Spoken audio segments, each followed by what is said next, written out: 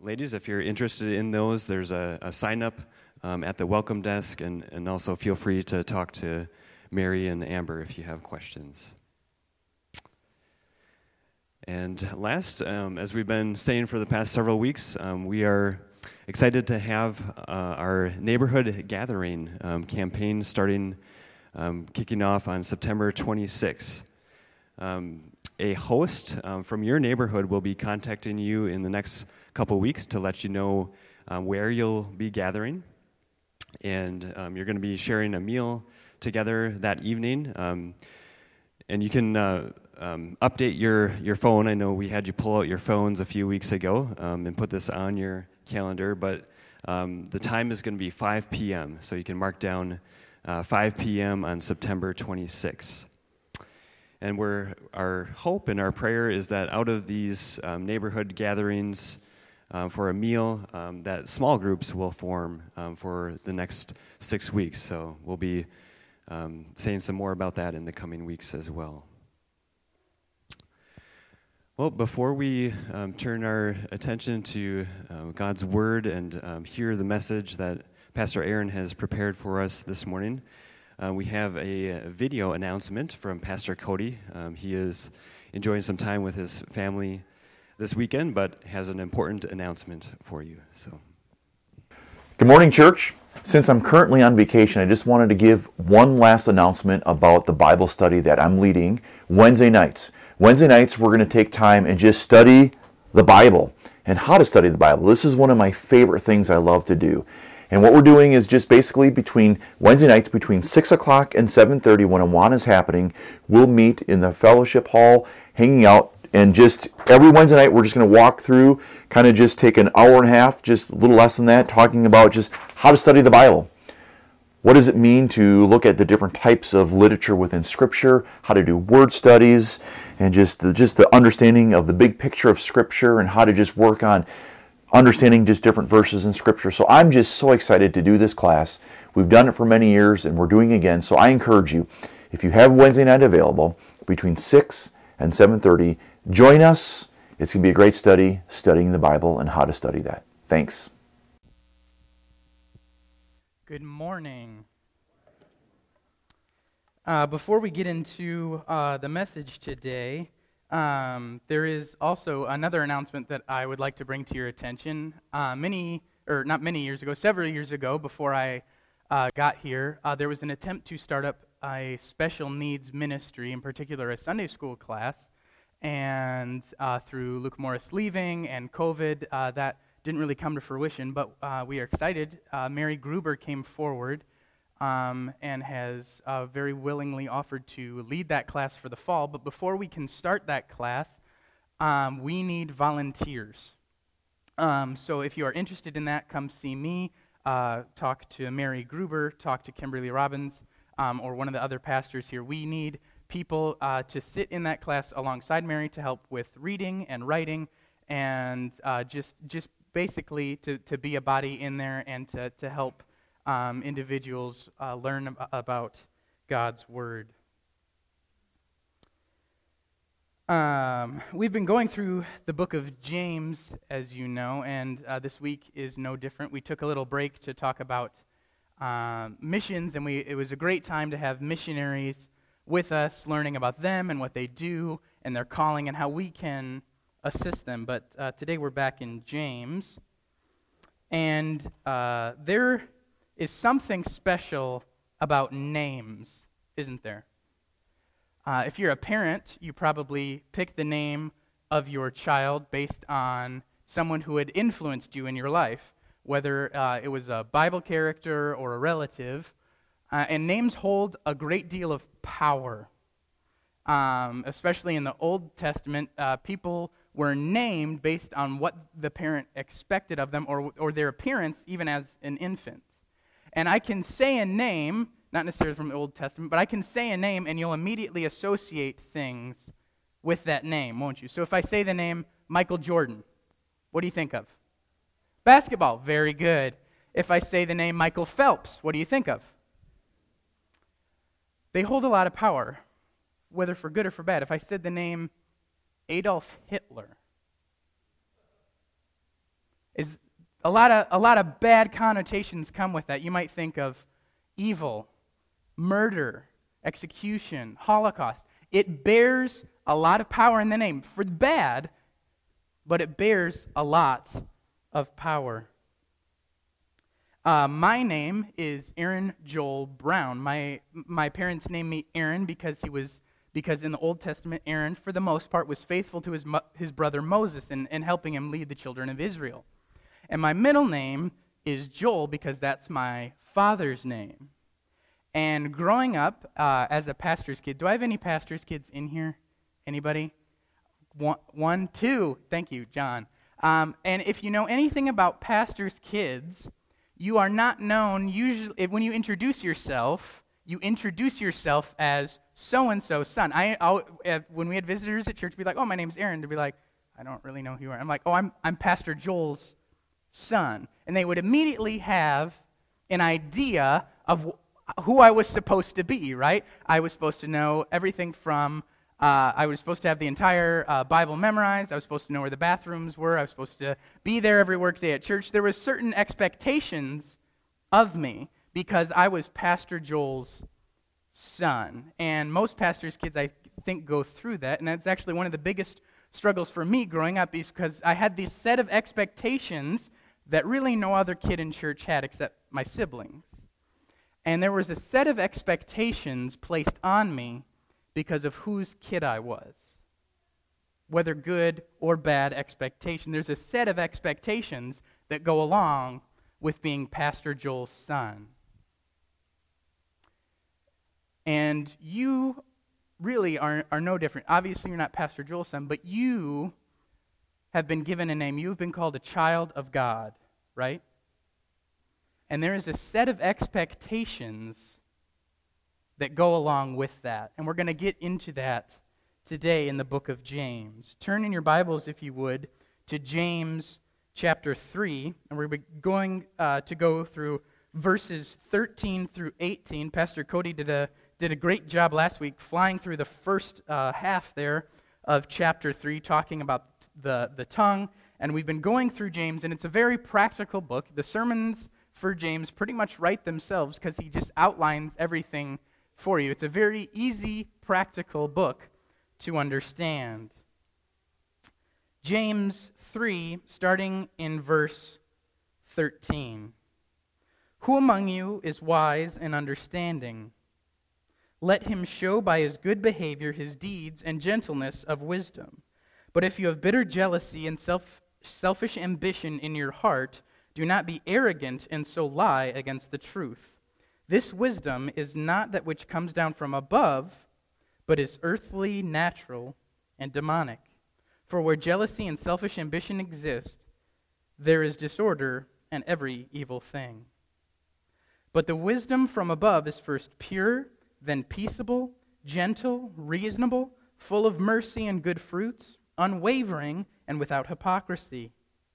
And the seed whose fruit is righteousness is sown in the peace by those who make peace.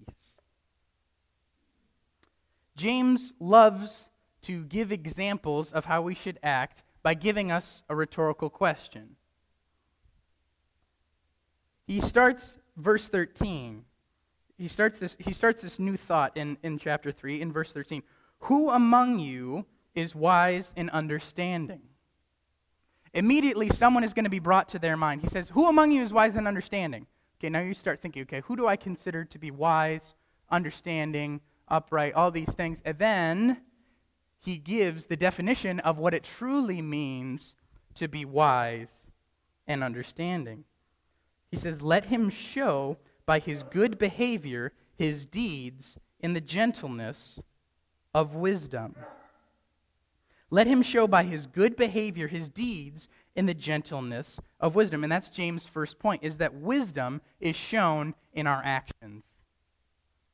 You don't go to someone who claims to be good at something. You go to someone who is good at that something. You've seen it done. If I have a construction question at my home, I'm going to go to Ben Bay because I've seen his work and I know he does good work. If I need to figure out how to load a trailer, sorry, Bob, I'm going to come to you because he's done it so many times. He helped me move into my house, and we had that thing so packed, and he's moved so many people. He knows what he's doing. If I have a question about accounting, John, I'm going to come to you because you do good work, right? It's evidenced that you do good work. I don't go to someone who just says they're good at something. I go to someone who truly is and shows it by their work. When, before my wife and I were dating, we went on a missions trip, and I had, being the 14-year-old macho man that I had made a claim that I could eat a lot. Most 14-year-old boys can. And I was, I'm trying to think, 14. I was probably about 5'4" and about 110 pounds. Big guy. And we went on this missions trip, and one of the nights, the missionary family that had hosted us had provided this meal for us, and they bought everybody. They weren't just missionaries; they were also entrepreneurs. So they had some money. They bought everybody like a 12-ounce prime rib steak, and there were like, I'm trying to think, from between the different missions teams, there were like 50 people there. And people had made fun of me all week. Oh yeah, you eat so much, yada yada yada. So I made a point to eat a lot of steak. And I'm not exactly sure where the number fell, but it was between 60 and 70 ounces of beef. I threw up like a fire hydrant.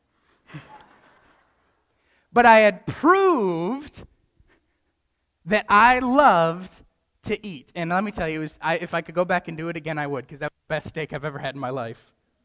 I backed up what I had said. And that's what James is saying here. Who among you is wise and understanding? Let him show it. Just because they're 90 years old doesn't mean they have wisdom. If you have a 90-year-old person who has gone through a lot of things, a lot of 90-year-old people, they've gone through several wars, right? And they might have served in the military, or they might be a mother, a grandmother, or a great-grandmother, and you can see the evidence of their wisdom with their family. Wisdom is shown in action. Next, going to verse 14. But if you have bitter jealousy and selfish ambition in your heart, do not be arrogant and so lie against the truth. Bitter jealousy and selfish ambition. These things are very, very prominent in the world in which we live today, aren't they? Jealousy. The grass is always greener on the other side, right? We look at other people and want what they want. We see their cars. We see their spouses. We see their families. We see their houses, the way they live, the way they dress, the way they talk. We want what they have. It's part of being human. It's innate in us because we are sinners. We want what other people have. And now, in the world today, we're being taught that that's okay. In this world of jealousy and selfish ambition, we have these things springing up, these new jobs. I don't remember hearing about this 10 years ago, but these things called life coaches. Now, I don't have a problem with life coaches. I know some who are Christian life coaches and coach life correctly, but in the world today, there's these things called life coaches, and they want you to be your best you, right? They want you to live your best life now. We even have some preachers today saying this same thing, but not staying true to the Word of God. Live your best life now. Do what you want. Have self-ambition. You go get it. You go be a doer. You get what you want. That's how you become truly happy. I forget who said it, but when interviewed, a millionaire was asked, how much money is enough, right? And he said, just a little bit more, right? We're never truly happy with what we have. Jealousy and selfish ambition in our heart. We are not called to that as Christians. As a great theologian, Larry the Cucumber, once said, a thankful heart is a happy heart. That's what we're called to. We're called to gratitude. We're called to thanksgiving for the things that God has given us. That doesn't mean we should squander what we have. That means we're thankful for what we do have, and we're content with that. But if you have bitter jealousy and selfish ambition in your heart, do not be arrogant and so lie against the truth. You're going to be lying against the Word of God. You're going to be lying against the character of Jesus Christ when you have those things in your heart as a Christian. Marketing in America today, trying to push on us. I don't know if you've seen a commercial lately. I do not know what they're trying to sell me till about the last 3 seconds of the commercial. Because the first, let's say they have a 30-second spot, the first 27 seconds is just somebody being happy with what they have now, or being unhappy until they get that thing, right? They're not selling you a product, they're selling you happiness. That's what they're trying to get you, whether it's a car, a new bike, a house, whatever it may be, that is what they're trying to sell you, is happiness. They're feeding into your self-ambition and jealousy. Going down to verse 15. This wisdom is not that which comes down from above, but it is earthly, natural, and demonic. I'm reading from the New American Standard. You might have a word like unspiritual or something close to that. Let's go through these three. And in this verse, what James is trying to communicate is that wisdom, true wisdom, is not of this world. You can't find it here unless it's in the Word of God. This wisdom is not that which comes down from above, but it is earthly, natural, and demonic. It is earthly. It is common. It is of this world. It's the very essence of what this world has to offer. It's what we want as Christians. It's what we want as humans, but not what we should want as Christians. Are we called to be of this world? Okay, let's try that again. Are we called to be of this world?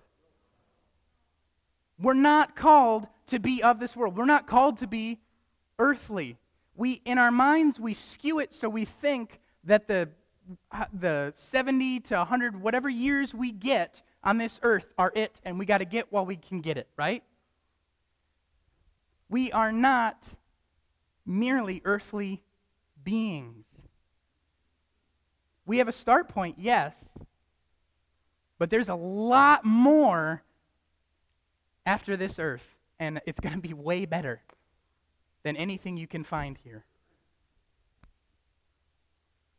It is earthly. Secondly, it is natural or unspiritual. I like the word natural here because it reminds me that it is what comes naturally to me is sin without Jesus Christ, without the Holy Spirit. It comes naturally to me. It's what I want to do first. It's my first instinct. Jealousy, selfish ambition are what I want first. I gotta protect number one, right? I gotta look out for me, and then I can worry about everybody else. Is that the example that Jesus gave us?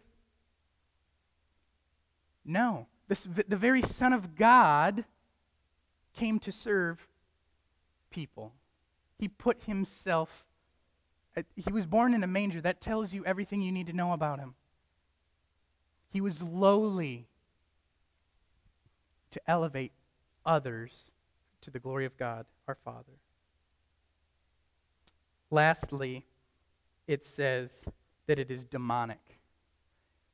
That is one of the biggest insults you can attribute to something, because our battle is not against flesh and blood, correct? It's against powers and principalities we cannot see. It is demonic. It stems from Satan. When he came to Adam and Eve in the garden, he skewed God's words, and he's like, well, actually, you'll be equal with God. You'll understand what God understands, right? Selfish ambition. They wanted to bring themselves up. If you would do me a favor, and I know we've been doing this a lot lately, would you pull out your cell phone right now, please? Pull out your cell phone, and if you have either like an Amazon, eBay, whatever app you have that you buy books on, would you pull it up right now? And would you do me a favor and buy the book, The Screwtape Letters? Has anyone read this book? Anyone read this book? Okay, if you have not read this book, I'm very serious. Buy that book right now. It is one of the greatest insights into the demonic realm. It's a work of fiction that C.S. Lewis writes, but it gives us great insight and explanation into the battle in the spiritual world. Just to give you an overview, we have Uncle Screwtape, who's writing letters and meeting with his nephew back and forth, and their goal, he's training him on how to deceive humans and how to get them away from the enemy, which is God, how to get them farther and farther away. And in one of the chapters, Uncle Screwtape says, you know what, actually one of the best things you can do is just to leave them alone, because they will naturally go back to what they want. It is natural force, and it's demonic. There's a battle going on. There's right and there's wrong. Be on the right side. Don't give in to what comes to you naturally, and don't give in to the attacks of Satan and his legions. Wisdom is not of this world. You're not going to find it here unless it's in this book or unless you're in prayer. And the greatest example of that, I think, is in Daniel chapter 2. Turn there with me just briefly, if you would, Daniel chapter 2. And what we know about Daniel in chapter 2 is he's been taken away to Babylon, and he's in the magician/wise men training program there. And he's being trained on how to consult the king properly. He's being trained in government activity. And there comes a time, while he's in this program with his 3 friends, right? And there comes a time when the king has a dream or a vision in the night. We're not exactly sure which one it is. It's probably both. And the king wants to make sure these wise men are truly wise, and he calls on the guys in his inner court, and he says, okay, tell me. He doesn't say, explain the dream to me. He says, tell me what I dreamed, and then explain it to me. Prove to me that you're wise men. And they can't do it because they've sought the wisdom of this world. They can't do it. But there is someone who can. And the king says, all right, you know what? This wise men training program was a huge waste of time. We're going to get rid of everyone in the program, start over fresh. And Daniel hears about this, and he's like, wait, I don't want to die. So I will talk to my manager, and I will get you the information you seek, because I know a guy who can tell you the dream, who interpreted the dream, and the very guy who probably gave you the dream.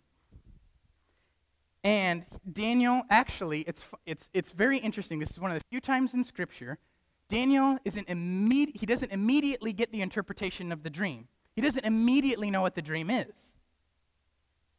But he has such confidence in his God that he can say, I know who knows, and he just might tell me. So he goes back with Shadrach, Meshach, and Abednego, and what do?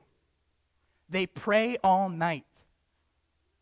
And it says in verse 17, going through 28, let's read that together. Daniel chapter 2, verse 17. Then Daniel went to his house and informed his friends, Hananiah, Mishael, and Azariah, about the matter, so that they might request compassion from the God of heaven concerning this mystery, so that Daniel and his friends would not be destroyed with the rest of the wise men of Babylon. Then the mystery was revealed to Daniel in a night vision. Then Daniel blessed the God of heaven. Daniel said, let the name of God be blessed forever and ever, for wisdom and power belong to him. It is he who changes the times and the epochs. It's he who removes kings and establishes kings. He gives wisdom to wise men and knowledge to men of understanding. It is he who reveals the profound and hidden things. He knows what is in the darkness, and the light dwells within him.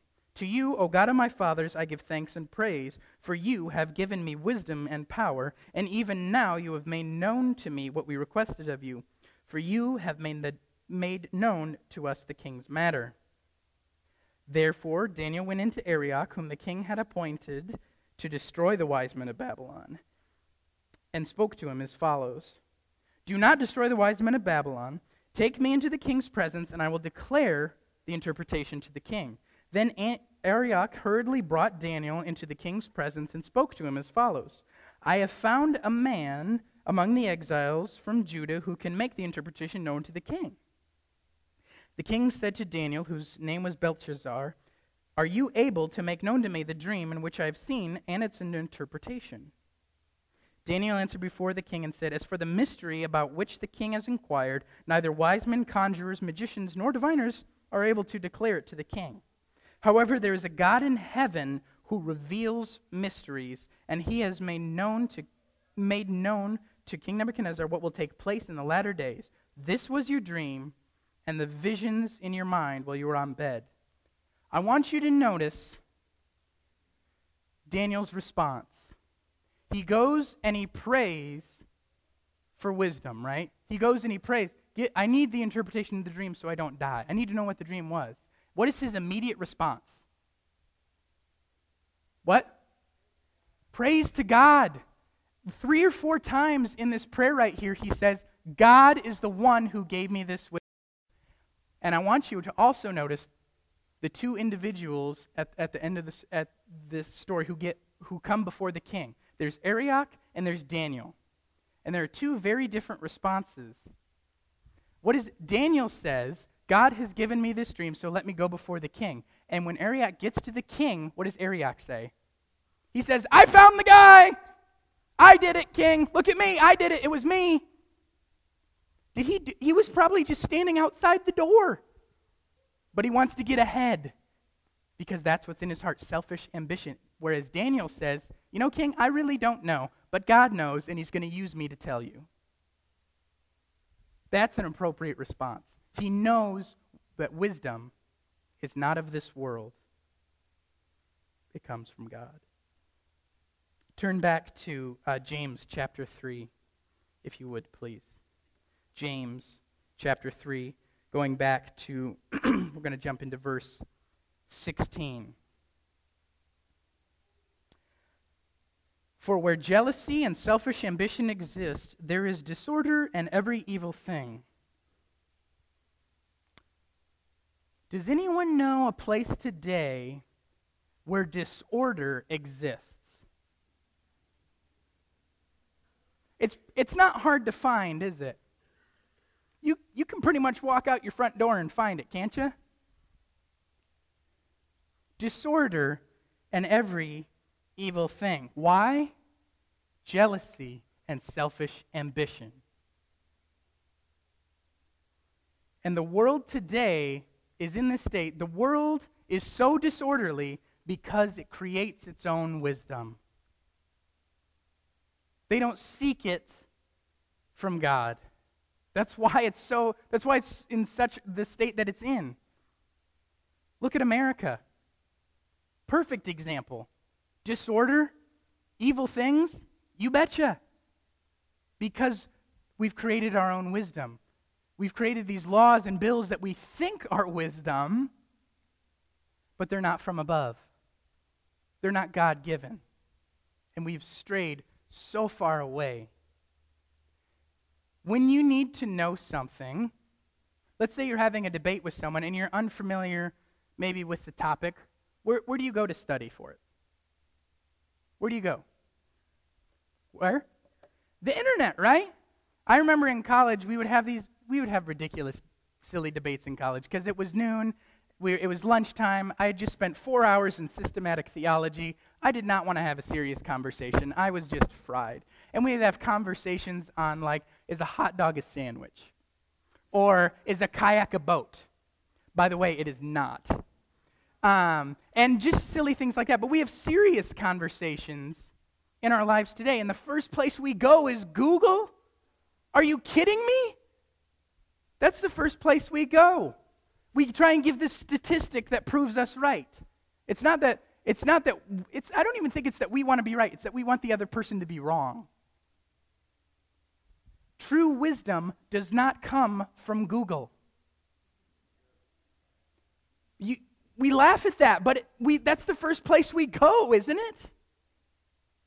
Why isn't this the first place we go when we're talking about an issue?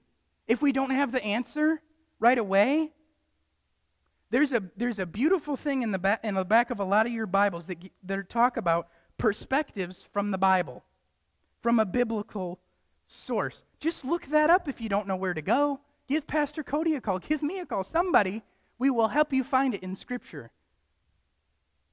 You shouldn't just have your own opinion. You should have God's opinion through Scripture. You are not called to have an opinion. Sorry. You're not. You are called to live God's opinion, and the only one that really matters. It's not even really an opinion, it's just truth. The world today is so disorderly because it creates its own wisdom. You don't need to turn there, but in Romans 12 is a perfect example of this. Romans 12, verses 2 through 5. And do not be conformed to this world, but be transformed by the renewing of your mind, so that you may prove what the will of God is, that which is good, acceptable, and perfect. For through the grace given to me, I say to everyone among you, not to think more highly of himself than he ought to think, but to think so as to have sound judgment, as God has allotted to each measure of faith. For just as we have many members in one body, and all the members do not have the same function, so we, who are many in one body in Christ, and individually members of one another. Wisdom doesn't come from this world. This world is disorderly because it's conforming to itself. It's built on top of lie, on top of lie, on top of lie, and eventually we're going to get to a point, it's going to fall. Because it's not on the rock of Scripture. It's not on the rock of Christ. It creates its own wisdom. In James, we're going to look at verse 17. We're going to be here a while, just so you know. Verse 17. But the wisdom from above is first pure, then peaceable, gentle, reasonable, full of mercy and fruits, unwavering or impartial, and without hypocrisy. Now I need everyone to put on their Sunday school hats. I need a Sunday school answer for this. Whose attributes did he just describe? Christ, God's, right? That's exactly what he just described. This is what you're called to. Put away the selfish ambition and cling to Christ. And he outlines what that means for us. And we're going to go through each of these attributes and find where Christ examples these for us. Now, some of the words here, I did have to do a little bit of a word study on because it didn't 100% make sense. I was like, I think I know what that means. Then you look into it and find, oh, we don't have a proper English translation for one word to one word, so it's kind of more of a sentence or a description. So first, the wisdom from above is pure. And that word, pure, means undivided in devotion. Undivided in devotion. I cannot think of a better example of undivided in devotion than Jesus Christ. He knew what his mission was. Before the foundation of the world, he knew his mission and he stuck to it. Creation of the world, he knew his mission and stuck to it. He came to earth as a baby. He knew his mission and stuck to it. He was betrayed by Jesus. He knew his mission and he stuck to it. Or he was betrayed by Judas, and stuck to it. Went to the cross, falsely accused, beaten within an inch of his life, and he stuck to it. His focus was undivided. And he was undivided in devotion. Mark 10:45 gives kind of the mission statement of Jesus. It says, "For even the Son of Man did not come to be served, but to serve and to give his life as a ransom for many." Even the Son of God, even the Son of Man, even Jesus was called to serve. He gave us a perfect example of this purity we're looking for. He was undivided in devotion. He served wherever he went. He never failed to take that opportunity. Next, peace. Peace loving. That's pretty self-explanatory. Do you love peace? I'm asking this seriously. Do you love peace? The world today doesn't like peace. They think they do, but they really don't. What the world today likes to do is they like to get their pitchfork and their torch and chase whatever mob rule thing we're supposed to be angry about now, right? It's like, oh, we come over here. The election! I got to be upset about this. Vaccines! I got to be upset about this one now. Masks! I can't, no, that can't, got to be upset about that. And we're just seeing the circle keep going around and around and around, the same people getting upset about all these different things.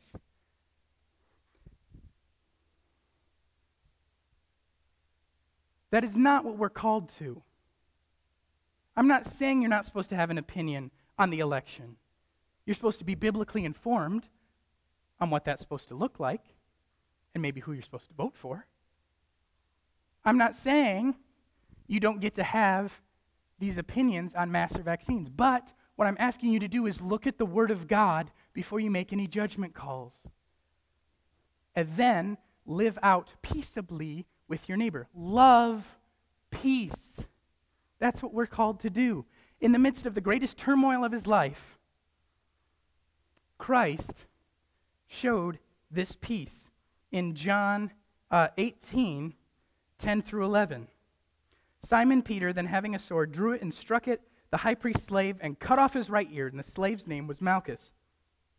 So Jesus said to Peter, put the sword into its sheath, the cup which the Father has given me, shall I not drink it? Because of his purity, because he was not divided in his devotion, he could have this peace, and he had peace all the way through death on the cross. He's being wrongly accused. He got betrayed by someone, one of his 12 best friends.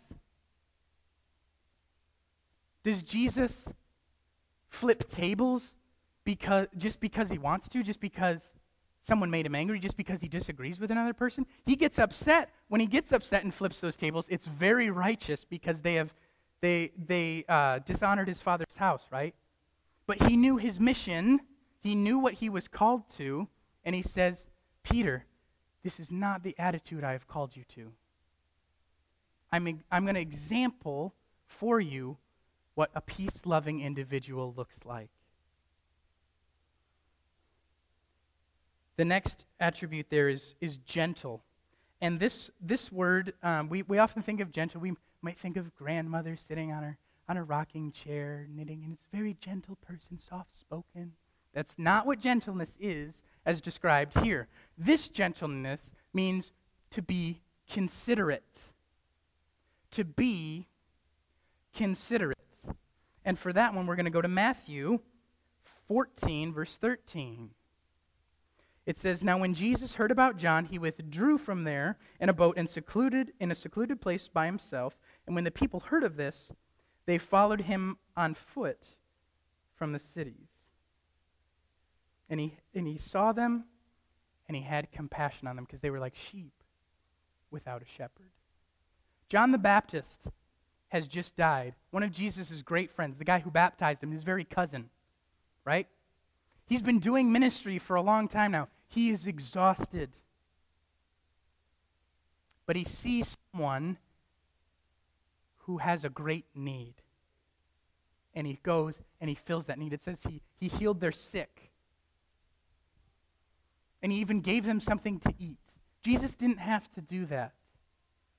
He was considerate. He put others' needs before his needs. He was gentle in spirit. This next one, reasonable. This one is going to be a little testy because the word reasonable here means submissive. Show of hands, who really enjoys being submissive to other people? Nobody. Interesting. I struggle with that myself. I do. Whether it's to the government, whether it's to my boss, whether it's to limits. Whatever it is, I struggle with that because I am a human. I don't like to be submissive to other people. I don't enjoy it, but it is what we're called to do. And for that example of Christ, we're going to look at Philippians 2, 5 through 9. It says, "Have this attitude in yourselves, which also was in Christ Jesus, who, although he existed in the form of God, did not regard equality with God a thing to be grasped, but he emptied himself, taking the form of a bondservant, and being made in the likeness of men, being found in appearance as a man, he humbled himself by becoming obedient to the point of death, even death on a cross." Christ perfectly examples for us what it means to be submissive. I'm not saying that Jesus is lesser than God. That's not what I'm saying. They are equal. They are the same. Jesus is God. However, the Son of God, Jesus, gave us a perfect example of what it means to be submissive when we need to be. He emptied himself to the form of man. That's pretty low for God. I don't know if you know that. But for God to become a man, that's empty. It says he emptied himself. He was sitting in heaven watching this all unfold, and he still chose to come down to us. He knew exactly what was going to happen, but he emptied himself. He submitted to the will of God the Father, because that's their relationship. Next, it says, "full of mercy and good fruits." This is my 3 words were Christ-like action. I had a hard time finding a specific verse for this because Christ is always extending mercy, right? He doesn't have people come to him and be like, "Jesus, Son of David, have mercy." And he's like, No, he says, "Okay, this is what you need. I am here to extend you mercy." And that's what we are called to do as well.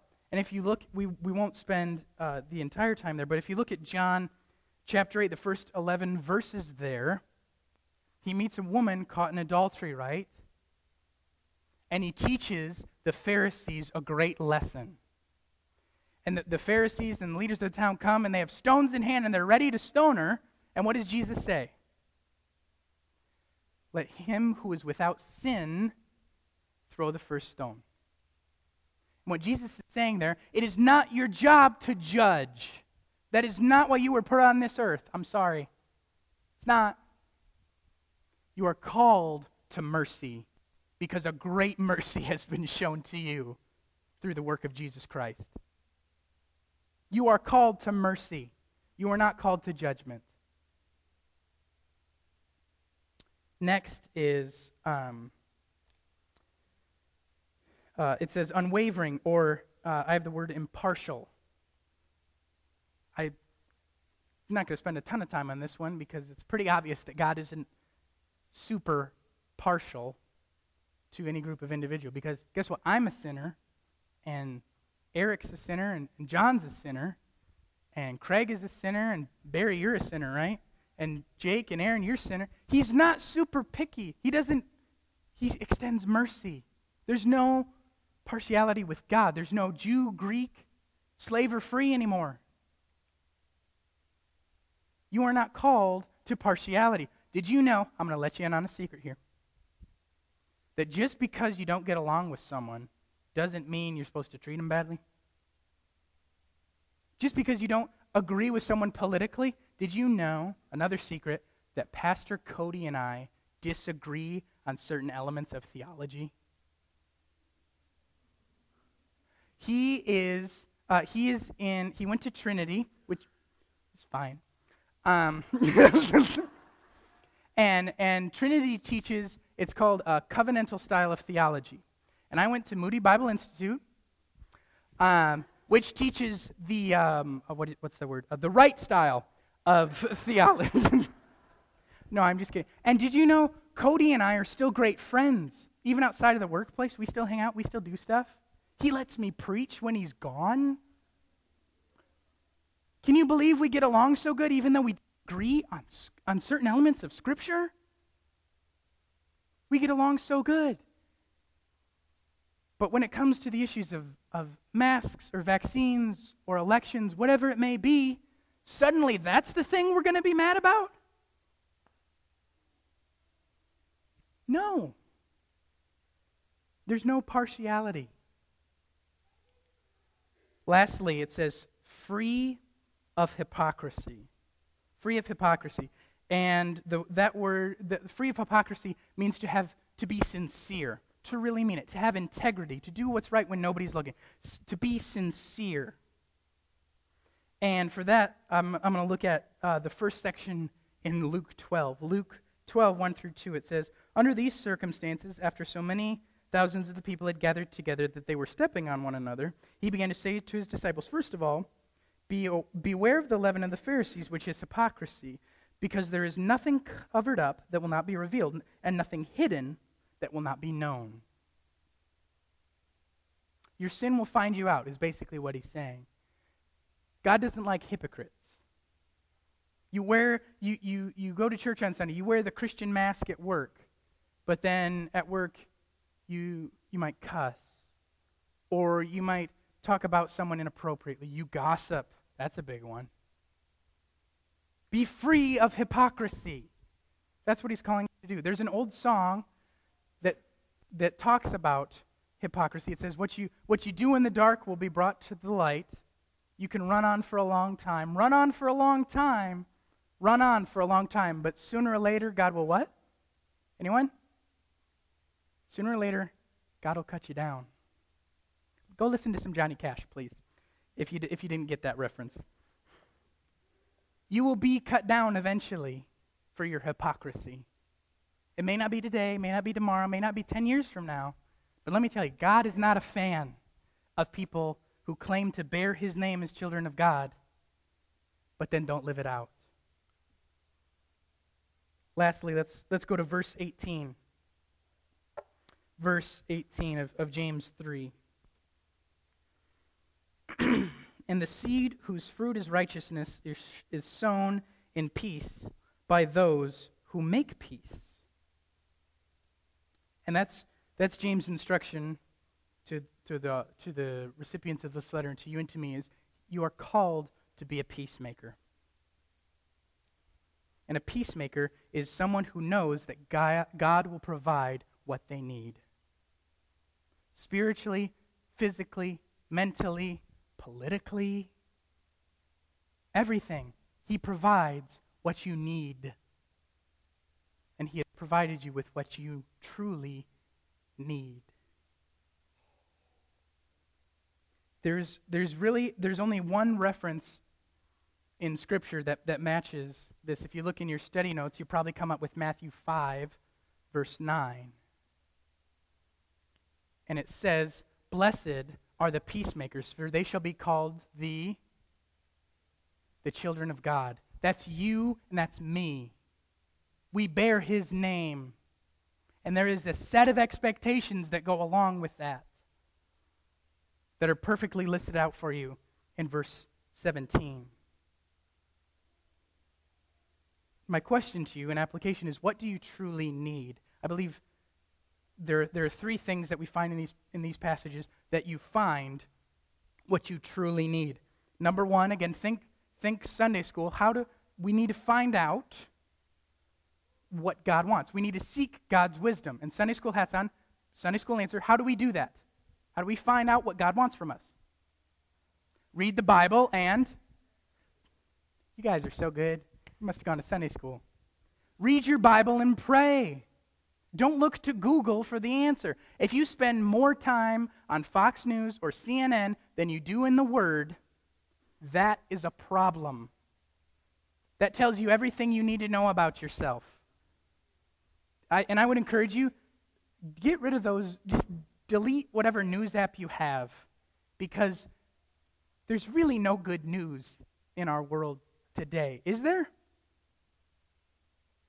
The news doesn't get reported because it's good news or bad news. It gets reported because it's exciting and people want to think of these things. Like, did you know that in Des Moines, Iowa, a football coach gave the chance of a lifetime to a child with special needs, and he got to run it in for a touchdown. Did you know that? That's great news. I'm so glad that coach did that. That did not make national headlines. What's making national headlines is protests and riots, trouble in the Middle East, which I believe we should be praying for fervently. But you are getting reported bad news. If you want good news, there's a reason it's called the good news. Matthew, Mark, Luke, John, we have 66 books, I would say, of good news. Read it. Enjoy it. Secondly, this is a tough one. Admit jealousy and arrogance without trying to cover them up. When you're wrong about something, admit you're wrong about something. Do I have any married men in here? Anybody a married man? Jake, if you are wrong about something and you want your marriage to continue to thrive, do you admit it pretty dang quick? Yeah, you do. I've been married for a year, and I haven't been right once, but I am in a happy marriage, right? Because I've worked with that. My father taught me that. You admit when you're wrong, and especially as guys, we do not like to be wrong. We don't. But we need to admit it when we are. And we need to admit, or if we're right a bunch and we become arrogant about that, set yourself down a notch. Admit jealousy and arrogance without trying to cover them up. And lastly, the main message of what James is trying to say is to create a climate of peace wherever you go.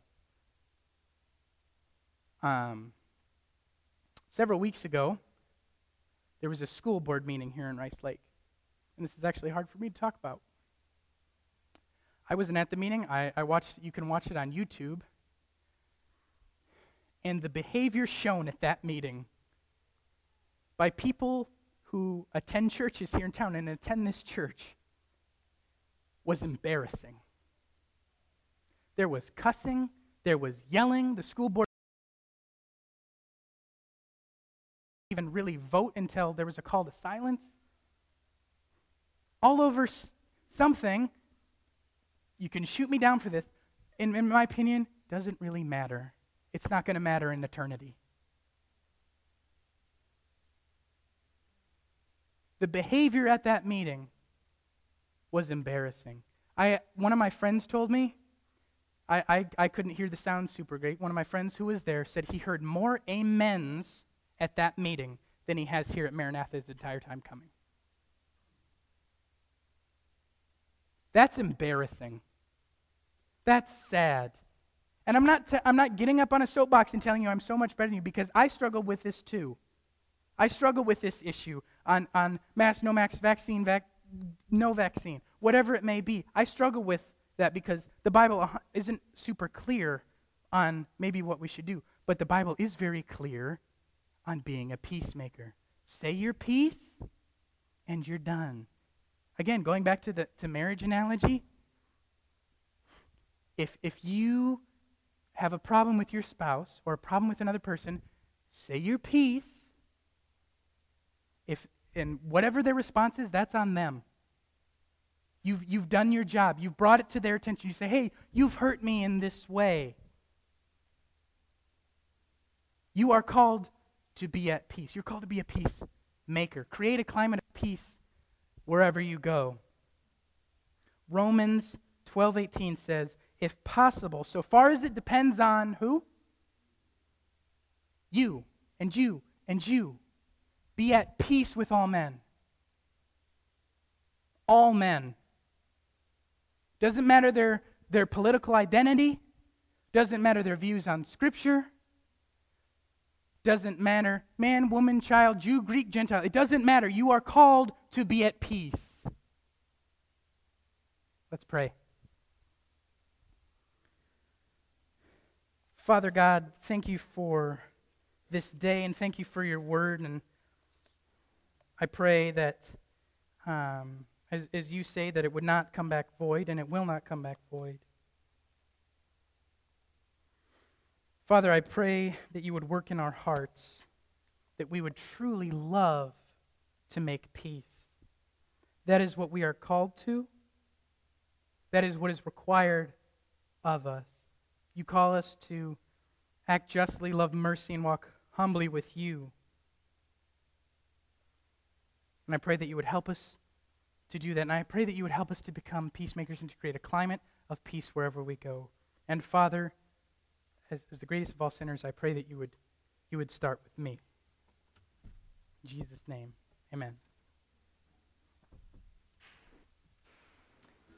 Please stand and join us if you're able.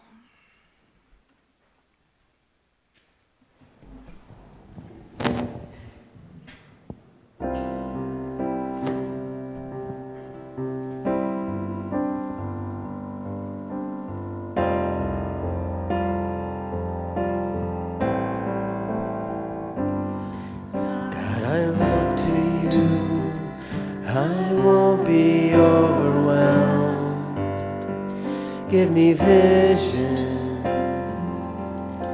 to see things like you do. God, I look to you. You're where my help comes from. Give me wisdom. You know just what to do.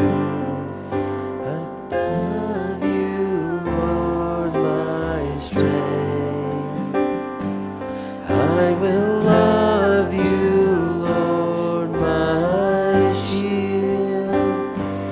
I will love you, Lord, my rock. Forever all my days I will love you,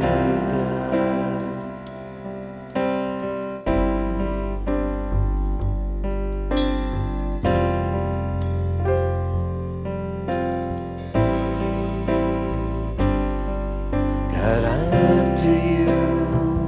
I won't be overwhelmed. Give me vision to see things like you do. God, I look to you. You're where my help comes from. Give me wisdom. You know just what to do.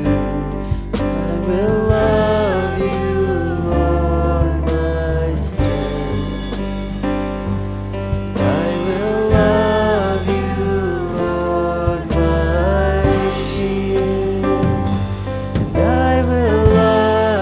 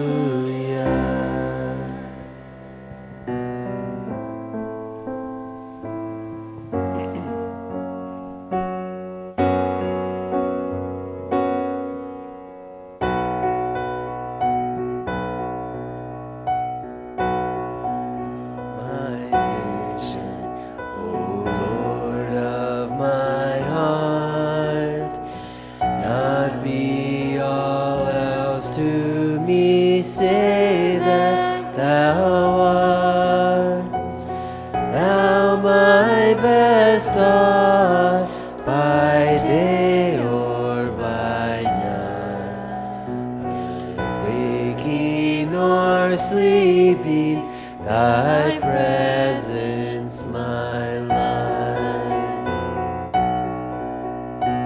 Be thou my wisdom, be thou my true word. I ever with thee, and thou with me, Lord. Thou my great Father, and I thy true Son. Thou in me dwelling, and I with thee one. Desiring nor man's empty praise, thou mine inheritance now and always. Thou and thou only be first in my heart. My King of heaven, my treasure thou art. My King of heaven, my victory is won. May I reach heaven's joys, oh bright heaven's sun. Heart of my own heart, whatever befall, still be my vision, O ruler of all. Heart of my own heart, whatever befall, still be my vision, O ruler of all.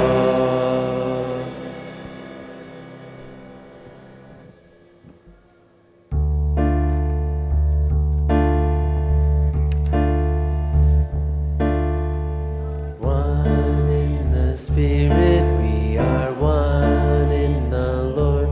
We are one in the Spirit, we are one in the Lord. And we pray that all unity may one day be restored. And they'll know we are Christians by our love, by our love. Yes, they'll know we are Christians by our love.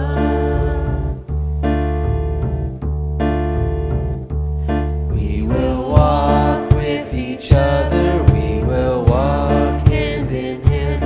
We will walk with each other, we will walk hand in hand. And together we'll spread the news that God is in our land. And they'll know we are Christians by our love, by our love. Yes, they'll know we are Christians by our love.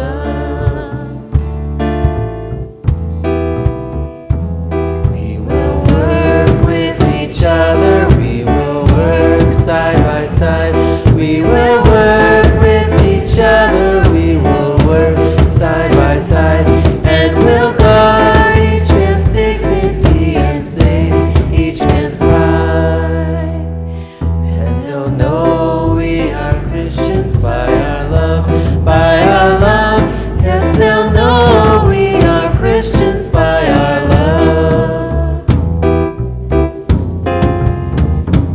All praise to the Father, from whom all things come, and all praise to Christ Jesus, His only Son, and all praise to the Spirit who makes us one.